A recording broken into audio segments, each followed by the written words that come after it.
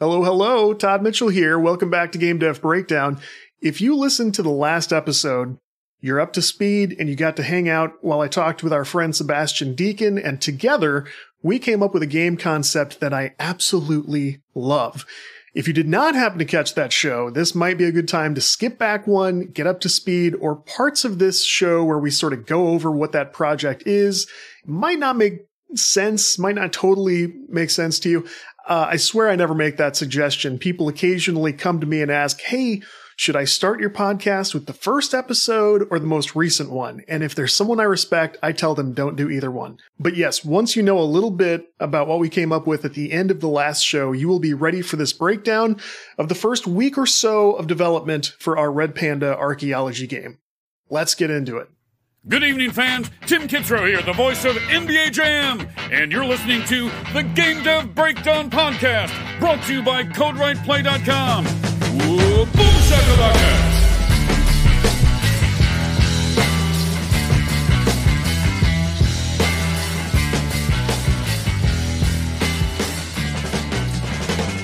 Okay, let's talk about bear escapes. That's a topic.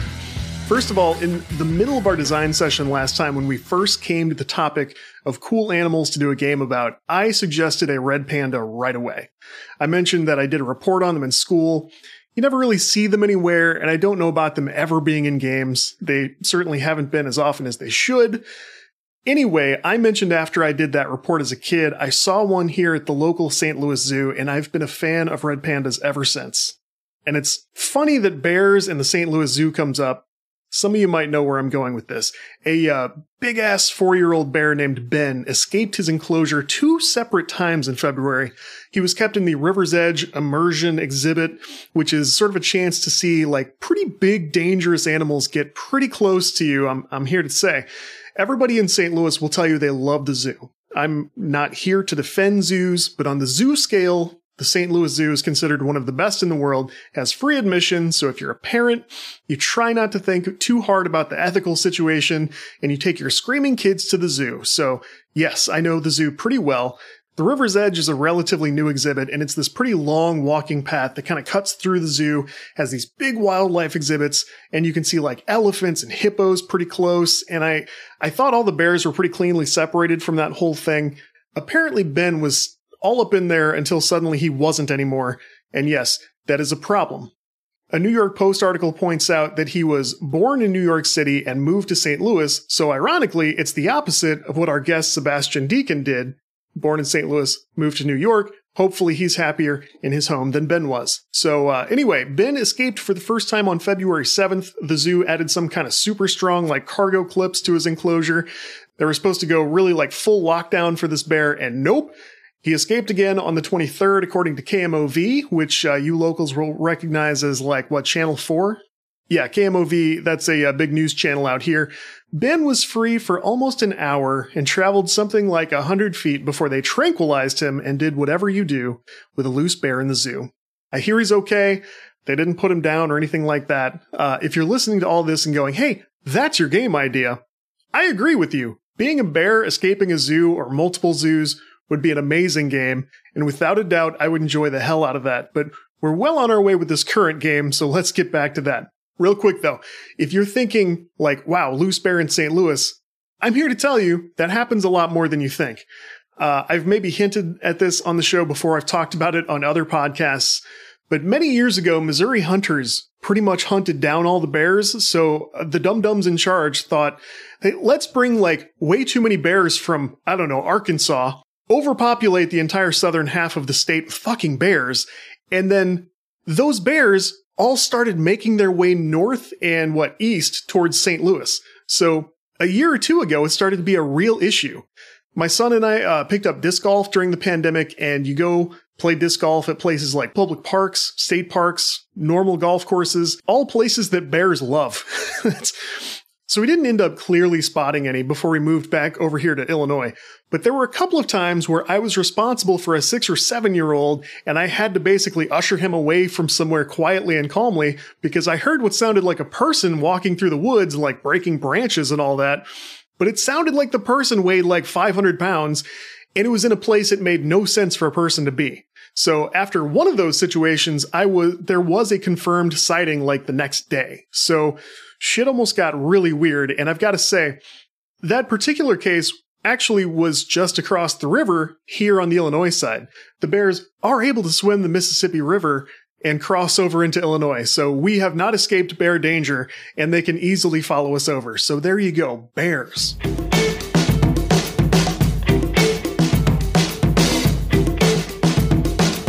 Let's talk about where we actually ended up after our co-design session with Sebastian in the last episode. One of the first things that Sebastian mentioned was that he liked RPGs, but wanted to steer clear of them because he was worried that he would overload me. And I sort of let him know that, yeah, an RPG in a matter of weeks is a tall order, but a game that kind of plays like that, like an RPG, isn't impossible in a short amount of time. So we sort of agreed on a retro pixel art type situation pretty early on, and that already gives a pixel RPG vibe for sure. So I actually threw, Legend of Zelda for NES out there as an example, what it could maybe look like, and Sebastian mentioned he was interested in exploring ideas that didn't involve combat. I was on board with this because honestly, a lot of my games avoid combat, and I'm happy to say I was kind of doing that before it was cool. So I don't have a huge issue with combat games, and if you want to make one, that's awesome. But I was part of a generation that came up with so much in the way of jumping on enemies, stabbing shit with a sword, blast your way through dungeons. You almost had to go out of your way to get beyond that and find other interesting game ideas. So it was almost like overexposure to it as a kid. So instead of Legend of Zelda, we switched into more of a Stardew Valley direction. And if you want to argue there's no market for that, Stardew Valley, so you're wrong. We talked about plants and farming, but we agreed it would be tremendously complicated to do that in a short amount of time. We did talk about Animal Crossing. That's always a crowd pleaser, but we got going on animals. That's when I brought up the red panda, but we needed something for an animal or multiple animals to do. We still kind of had farming and digging on the brain, and so I asked, hey, has there ever been a really good archaeology game? The truth is, at the time I said, there is for sure on mobile, I'm sure. There's almost nothing good on mobile. So it's really largely untapped. So from there, we explored what an animal archaeologist might be looking for. Finally, we landed on this killer concept. What if Animal Crossing villages lived on after players abandoned them? What if the Earth just kind of slowly reclaimed them? And what if you could rediscover a village where animals and people work together? You uncovered it piece by piece. So suddenly, a game full of various animals kind of makes sense, right? And it can be part of telling a story, which is nice. So yes, the killer concept was a red panda archaeologist who's called to a remote village where the villagers began to discover strange artifacts, and they want to learn what happened on this land long ago. So we love that idea, but there's still a lot of questions about what to do in a top-down pixel art archaeology game. So we wanted the game to be relatively low pressure so we can focus on storytelling, the player can take things at their own pace. But I think maybe managing or collecting funding might make for an interesting experience, like a fun and challenging game. You can collect money, you can earn it by completing smaller jobs, you can clear the way to finish the big jobs, and throughout that you can sort of tell the story. So I thought this does have the right elements in it. Most importantly, there is going to be tool use, loads of storytelling, and this idea kind of lends itself really well to the cataloging that Sebastian described very early on. Said he liked cataloging games, stuff like that. I think he said collecting and cataloging. I felt like I knew enough about the mechanics from this concept that I had a very specific thing I could work on. And we would reach a point where we'd have a character who could interact with a small test world, probably just on one screen, and we could figure out what to do with them after that as we go. But the first problem was we needed that character.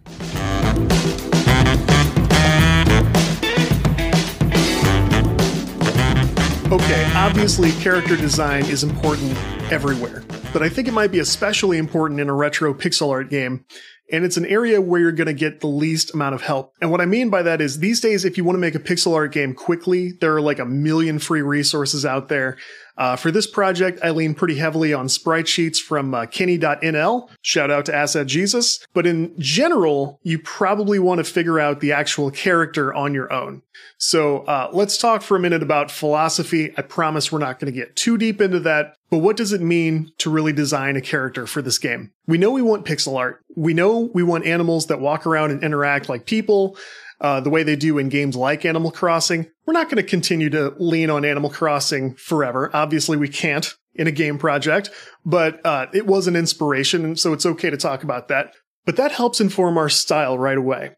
We're going to try to lean in the direction of like cuteness over the direction of realism, or the direction of an animal that might attack you. I'm not a brilliant cartoonist either, but I do know some of the tricks for creating a character like that. So a major one is to use like big heads on little bodies. And that lets you be very expressive, give them big eyes, and hopefully it simplifies what you need to do with the rest of the body. Wardrobe is also a common sense place to do some design work. You dress your character for the part they play, obviously, but there are more subtle things you can consider. Like my main character is wearing cargo shorts. He's got an open button down with rolled up sleeves and like an Indiana Jones type hat. So in my mind, he has some flaws. He's less like a famous archaeologist with his shit together, and he's more like me trying to do the job of a famous archaeologist who is supposed to have his shit together, but just doesn't quite. So for me, that creates a little more accessible conflict. So that's a well you can draw from. Maybe he proves himself over the course of the game. Maybe what's interesting is that he almost blows it at some point. I'm leaving room to play with that as a designer. So similarly, the only other character I've designed so far is his boss, Dr. Providence Burrows. Big shout out to Sebastian on those names. Dr. B is a cat. That was my contribution. Sebastian thought that she could be modeled after Dr. Temperance Brennan from Bones. And I have not watched much of that show, so I don't know how to get her mannerisms involved, but there was a nice convenient connection when I saw that her character on the show wears professional attire that's still sort of action ready. So like nice blouses with like jeans and stuff like that. So a simple screenshot of her conveys that she has her shit together, but she's also ready to kick a little ass. So in contrast to Doug, like maybe he's a tad sloppy, I drew her a couple of pixels slimmer. She looks better put together than he does. Those were all conscious choices that I made that leave room to create conflict. And hey, maybe as we're digging further into the story, we decide that there's not time, or there's no room to explore that, or we just decide to focus elsewhere. That's great, no problem. People who are very different routinely get along, work together, they get married, they live beautiful lives together. It happens all the time.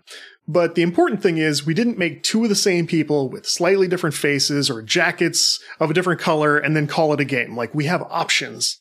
To go from concept to actual game-ready pixel art, as most of you know, it usually means you need to put together a sprite sheet with your character in pretty much every pose that you want to use at any point in your game. So a good engine in this day and age will have good tools that help you take care of the rest from there.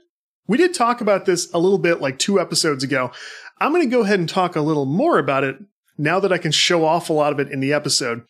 There is an important problem I had to solve with that technique that I described in that earlier show. So the first thing we talked about was how I suck as an artist. That is still very true. I'm a little more capable here now that I'm practicing regularly. I'm staying a little sharper. But to get some of that confidence back, I decided that I would do the first character using vector art that I would have a little more control over using Affinity Designer. So you can also do this for free with Inkscape. And I think maybe Krita, but don't quote me on that one. There are free options for vector art. So with vector art, you can make lines, basic shapes, and using the little nodes, you can control the size, the scale, the shape of that, and you have perfect control over what you end up with. You don't have to do these perfect strokes. You can adjust as long as you want. It scales perfectly to any size, which is nice. And whatever you come up with stays very modifiable forever. So if I want to come back later and change something or explore different poses, props, outfits, it's all pretty easy to do. It takes a little longer this way, and if you don't need to use this method, that's great. For me, I wanted a pretty fleshed out reference before I tried this at a small scale, doing like little pixel graphics. When that was done, I was ready to hit GIMP, where I made my sprite sheets. Let me say this here. If you're nervous about your abilities when doing pixel art, and if you like digital books, let me give a quick shout out to the book Pixel Logic, A Guide to Pixel Art, which is available on Gumroad. I downloaded this book years ago, and I revisited the first few chapters before I started drawing over my reference art. And you shouldn't blame the author for anything you notice about my style or errors you might spot, but the techniques I learned there did help me do drawings at several sizes in pixel art that I'm really comfortable with. And for me, that's a big deal. So I did a full sprite sheet for Doug. I did one pose for Dr. B because she was going to be started as a pretty simple PC, just kind of standing there. And I plugged those characters in and I got going. Awesome. Mostly awesome. This is where that chat from 2 episodes ago comes in. I seem to remember explicitly saying I had done some math to decide how much of the screen, especially vertically, I wanted my characters to take up. So I used that math to decide how big my sprites were going to be. There was a small flaw in that thinking, and it's exactly the kind of problem you can expect when you're rusty at all this the way I am. Basically, if you pick a pixel size and density that isn't directly connected to the size of the tiles in the sprite sheet that you're using to make your backgrounds and your props, it's not going to look right. And that's what happened to me. I had a very nice, very detailed, well-animated character that didn't look anything like the world he was in. And that was my fault. Kenny's sprite sheets always look really nice, but they achieve that look through minimalism at low resolution. So I was feeling kind of insecure, worried about my ability to do that, so I went in and went, no problem, like 64 by 64 character sprites, and that ended up clashing super hard with my test scene. I did end up keeping that art on hand. It's going to work out a little later, so there's a nice little lesson in the story here in a bit, but I also had to scale that art down even further and redraw it at 16 by 16, which matches the background sprites. So then in the engine, I could scale those sprites back up to the magnitude I was sort of scaling the others. Then suddenly everything fit together. It looked pretty nice. It looked like it was seamlessly created together. Suddenly it looked like I was creating new stuff for Kenny's little world of sprite sheets that he designed. And that's what you want in a situation like that. So also don't make one other silly mistake I made. I had to go back and fix this. Even if you know you're going to use sprites larger than the size that they were drawn at, know that the Godot engine and a lot of other engines can handle that for you. Don't upscale them in GIMP or Photoshop or whatever. Not only is it a pointless waste of memory, it also gets very difficult to be precise when you're trying to use the scaled up pixels in engine and you're trying to specify regions in the sheet that you want to use for individual objects or like parts of larger objects later. If you're looking to do a game with tile maps and sprite sheets in Godot, you don't need to separate them externally and you don't need to scale them. Godot can do all that for you, and it won't just be easier, but you'll avoid a lot of overhead waste. Just pop those sheets in there and start making a game, which is exactly what you want. So let's talk about those tile maps.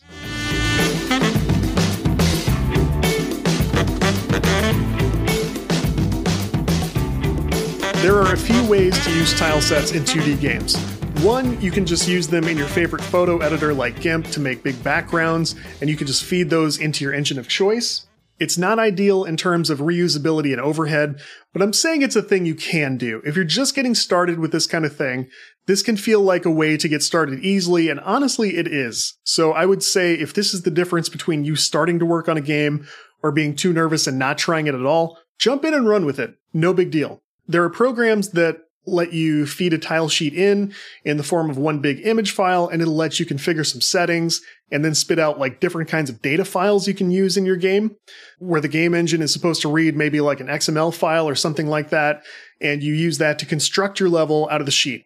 It's cool when it works, but there's a ton to learn, and usually you're learning a lot of very specific stuff about a program you may or may not use in the future, and I don't like to do that. Worst of all, your engine or framework may not have a ready-made way to read those files or put them to use, and then you would need to program a parser for them. And that is super deep, dicey, technical work. So in the best case scenario, your engine can deal with a tile sheet and help you do pretty much everything right there. Godot is that way, but I had to kind of learn how you're supposed to do that. So as some of you know, basically everything in a Godot game is scenes made of nodes, just like all the way up and down the hierarchy. Godot has a tile map node, So you can add that to your scene and use that node to create a new tile set, and lets you specify which parts to draw. So that part was easy. You have to fiddle around with the settings a little bit if you're scaling up your tiles to use them larger than they're drawn, but that's fully possible. That works very well. Most games usually aren't as simple as one flat image of different files. So most of the time you want to use layers of tiles, so you can have like trees on top of grass. You want certain tiles to have collisions so the player can't walk through a tree. I have to say here, I'm using Godot 3.5.1.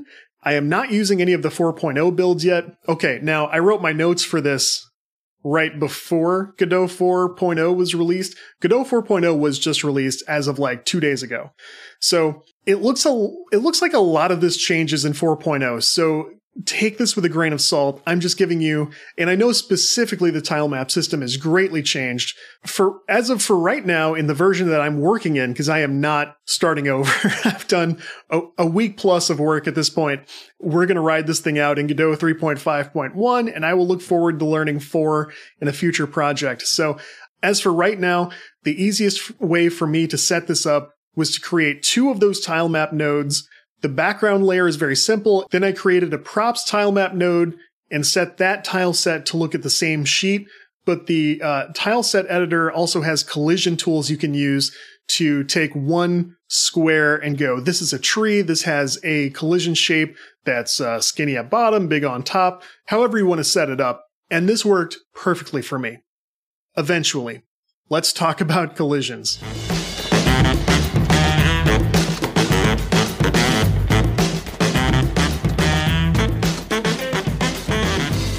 So, top-down RPG collisions are a little bit more complicated than you might think at first glance. You're going to have certain tiles you want to collide with every time, like trees, and you want some way not to have to manually put a collision box around every tree in the game as you place it, especially if you're thinking about any kind of procedurally generated content, so you're going to have to use some brick wall style colliding. Simple enough, right? But that's not all. You also need what some other engines and frameworks like to call trigger collisions. You need to be able to pass through certain spaces, but have those spaces react to you. So a good example is objects you can interact with or players you can talk to. As you get close to those objects, you need trigger collisions where you can press a button to interact with them, or if those spaces stop you like a brick wall, it's not going to work right. It'd be confusing to play that way. Things are tricky here because you're really not using most of the physics engine, but you are using collision shapes and function calls and maybe signals back and forth too. So I went through Godot's tutorial called Your First 2D Game, and that's how I set up my character movement and my project. This was good at first because it uses a player that has up, down, left, and right movement, basic animations, it has collisions. The problem is that tutorial shows you how to set up area 2D collisions, which are good for the pass-through kind of collision, but the tile map system sets up static body colliders by default, or kinematic colliders if you change that in the settings. So to try to clarify this part here so we can move on, you basically want a static body node on anything that isn't moving and your player can't pass through. Your player should have a kinematic body node that you will be moving through code. Then you can use an area node to pick up signals when it touches another collision body. And that means your player, or at least my player, will have 2 types of collision detection nodes. One to touch walls and trees and stop immediately without passing through. And then another that acts as kind of a trigger that can run code when it touches certain other kinds of objects. So if this explanation sounds a little advanced for me, that is because it is. I sort of had to not reverse engineer, but maybe reverse understand how this was set up from a very helpful asset library project in Godot called Top-Down Action RPG Template by a user called NoidExe. If you know Godot, you know you can pick that tab. Instead of opening a project, you can go to the asset library tab and you can search for stuff. And this came right up for me, this Top-Down Action RPG Template. Anyway, that template project was amazing. It's been very helpful. You can run it straight out of the box. You can play a little demo of this RPG about bugs. It's kind of funny. It has great examples of character nodes set up. It's got UI, dialogue you can look at, all those systems in place. So that's highly recommended if you find yourself doing a project like this and want to see something set up better than how I'm probably going to do it. So yes, I opened up his player scene and saw that indeed his player was using a kinematic body node to collide against solid objects. He moved the player in script using move and collide. That's important. Kinematic body collisions only work if you use either move and collide or move and slide. One of those methods, depending on how you want the body to react when colliding. So once I got these nodes set up, soon I was able to collide against my trees and my walls. I could grab pickups when I was walking around, and then I could get close to an interactable object and have an input prompt show up right at the right proximity and then disappear when I got further away from it. Perfect. To do anything with those pickups or those interactable objects, though, I had to get my UI started. So let's talk about that.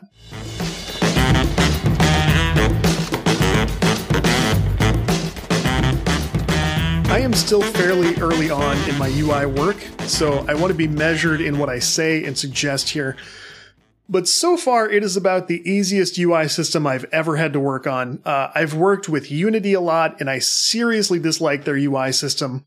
I don't remember much about my UI attempts from my Unreal days. I have scripted games myself. I have worked as a web designer, which is a whole different show. I can't remember having an easier time with UI features ever. So top marks on that. I started with a small status bar at the top of the screen where I wanted to show currency, which I'm calling funding right now, because that seems like a good problem for an archaeologist to deal with, funding. So if he picks up something or earns something right now, it's added to his funding, which is set up as a global. What I've found is that if you have good UI tiles split up in your tile sheet, like you usually will with Kenny asset packs, you can make great use of his split up panels, like use two end pieces and stretch a middle piece across, whatever space you want to use, and get a really nice looking bar to put text over. He has fonts on his website that, again, kenny.nl. They look great in this project. When I added a simple animation player, I was able to create a cool system, for example, where you can walk over a coin to pick it up, and that amount pops up under the status bar that shows you the quantity, and then it fades out nicely after about a second. That was all very intuitive. Next, I tackled showing simple prompts, almost like a panel with a notice to the player. So my test feature was a little notice that if Doug doesn't have a shovel yet and he tries to interact with a dig pile, it says, "You can't dig without a shovel." And it shows the button to press to hide the message. That did work, but it revealed a little sticking point. First, Godot has a very nice feature on its text labels called %visible is the name of the property. And you can animate this property to go from 0 to 1. Yes, I recognize that is not how percents work. But as that property value increases, it looks like the message is being typed out, which is a cool way to simply animate your UI stuff and make it a little more interesting. So now for the problem, the input system. It's very possible I don't have my input system set up in the optimal way, but I followed the early Godot tutorials to do it, and I'm finding that I'm having to do a lot of dancing around to keep my UI messages from opening and immediately closing, or closing and immediately reopening during the same button press. So first of all, Godot has a very nice built-in pause feature to stop scenes, and you can control how each thing in your scene reacts to that, whether it stops or keeps processing input, and so on. So I thought that might help, but the way that it flows, it still ends up kind of being a problem. Right now, I'm having to set like a just opened flag and check if it's true before it allows prompts to open or close. And I'm also using the input just released method to open UI prompts and input just pressed to close them again. So logically, I don't think that still completely solves it, but combined with the flags on both ends, it seems to be working for the moment. I'm not completely satisfied with that solution, but I am still looking for a better answer. So anyway, I also took the time to shut off the player's input prompt right before opening a UI prompt so that there wouldn't be two competing prompts showing on the screen. And I had the UI throw a signal that the player picks up when a prompt is closing so that the player object knows to show that input prompt on the player again until he walks outside that interact radius. That is prompts out of the way. Next up was a full dialogue system and possibly inventory and purchasing systems.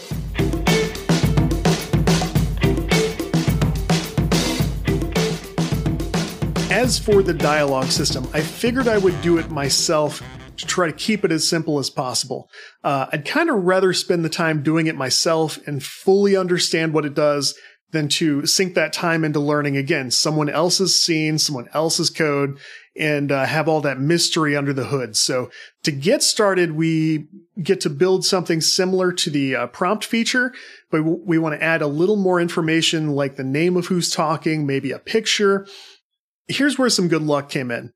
We can revisit that pixel art problem I mentioned earlier, because when I said I needed to redesign characters to use smaller sprites so they would look right against the backgrounds, right? Here in the dialogue system, it's actually a perfect time to bring those bigger, more detailed sprites back. The result is that you get a much better idea of what the character looks like in detail when they speak to you. If this feels familiar to you, it might be because Stardew Valley does exactly this to fantastic effect. As most of you know, modern pixel art games are kind of a lie. We like the art style, but it's not like the characters aren't moving perfectly smoothly across the screen. It's not really chopped up into a matrix of dots. We like the look of pixel art, and it's still a very efficient way to design and reuse assets for 2D games. But there's no reason not to find smart ways to embrace modern technology. So if you look at dialogue examples from Stardew, you can see those super detailed characters that are almost barely even pixel art. They're so dense, layered over the more pixelated, smaller characters in the game scene. So this is a great way to do this, and I didn't plan it this way, but that's what we ended up with here too. I mentioned this before, but I made the UI a global scene or an auto load in Godot terminology, meaning any object or character can kick off a UI event when it's appropriate. So something that popped up here was that if you create a new scene in Godot and click user interface for the root node like I did, that root node is going to be a control type. This doesn't sound important, but it's important to know because it'll probably look right when you first start working with it. But if you add it to auto loads, which I think is fairly common for UI code, you might find that it's not visible any longer because it isn't displayed on the top layer of the scene. I found out that's because creating the UI that way does not add it to a canvas layer node, and a canvas layer node is what is the thing that gets drawn on top. So I feel like the more I work with Godot, the less I can trust those default root node buttons when I create a new scene. They're almost never what you want. So that seems like weird design. Maybe it's just because I don't use it the way I'm intended. I'm not sure, but it is something to be aware of if you're anything like me. Anyway, so I'm at the point right now where I need the player to be able to choose from multiple possible responses to something a character says and kick off different code depending on what response is chosen. So again, I want to keep that simple, but it's going to be at least a little complicated no matter what. This is one of those problems that takes more thinking time than development time. So the internet at large seems to be very divided about this. The people who have had success in building something, many of them have repackaged it for distribution and personal glory, and that's all fine. Again, I don't want to sink that kind of time into learning someone else's custom tool. So also a lot of the energy is spent on deciding how to simply store the information, like the quotes and responses and functions and stuff, which I don't particularly care about. Like, even if we shipped this game fully realized, I would still probably be fine hard coding the actual quotes and whatnot.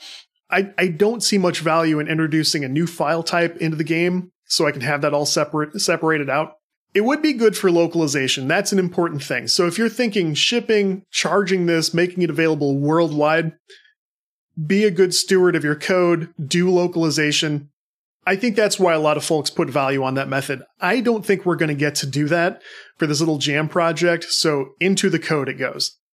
We have reached the task I'm currently working on, which is this part of the dialogue system. So I can't say for sure this is going to work, but my instinct here is to create a custom class called something like quote. This quote class can store a name, a text string, an array of response strings, and maybe an array of strings of method names to call if the matching response is selected. So any character who has something to say can have like a current quote property.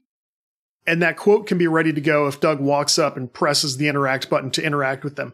To do that, I'll have to design the UI system to show a quote, and then either be ready to show a close prompt like the notice feature, or if there are different responses available, loop through those and display an option for each one. So it'll need to be flexible enough to keep that dialogue open and updated as is needed when responses come through. I'm guessing I might encounter more button press trouble. So maybe I'll get to the bottom of that while I'm working on that part. But I do need to take it one step at a time and just deal with the issues as they come up. So in my head, I've kind of been thinking, once I get that done, we can pretty much make the rest of the game. The truth is, we committed to making this game about collecting and examining and cataloging things. So the inventory system is actually going to be pretty crucial. It should be easier once I've got this part of the UI figured out.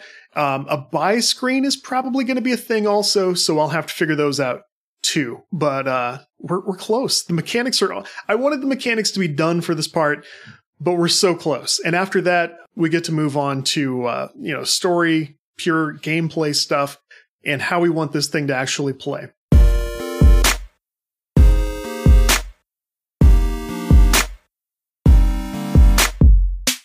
So in closing, I'm happy to say that Sebastian is looking forward to helping lay out the story and figure out how that's going to go. I'm hoping I can get his feedback on things like the full map layout, ideas for gameplay features, how they should work, and all that. I will shoot for very close to weekly progress episodes throughout the project, whatever amount of time. So I hope that was okay. I hope this was interesting or helpful, or at least made you laugh at how I'm stumbling my way through this. I'm having the greatest time. It's so much fun to do. It's so much fun to talk about. If you did enjoy any of this, please consider hitting follow or subscribe. Reviews on the podcast always help. You can see show notes, articles, and more at CodeWrightPlay.com. Full video shows are both on Spotify and YouTube at this point, so if you want to find the show on social, you can go to Twitter, for example, and follow GameDevPod at CodeWrightPlay, or me at Mechatodzilla with 1D and 2 L's. Thank you so much to everybody who's been so enthusiastic about the recent changes, which has been just about everyone. That is a big deal for me. The numbers are going up. That's a big deal, so keep those good vibes coming. Let me know what you're up to, and I will return the favor next week. Thanks, everybody.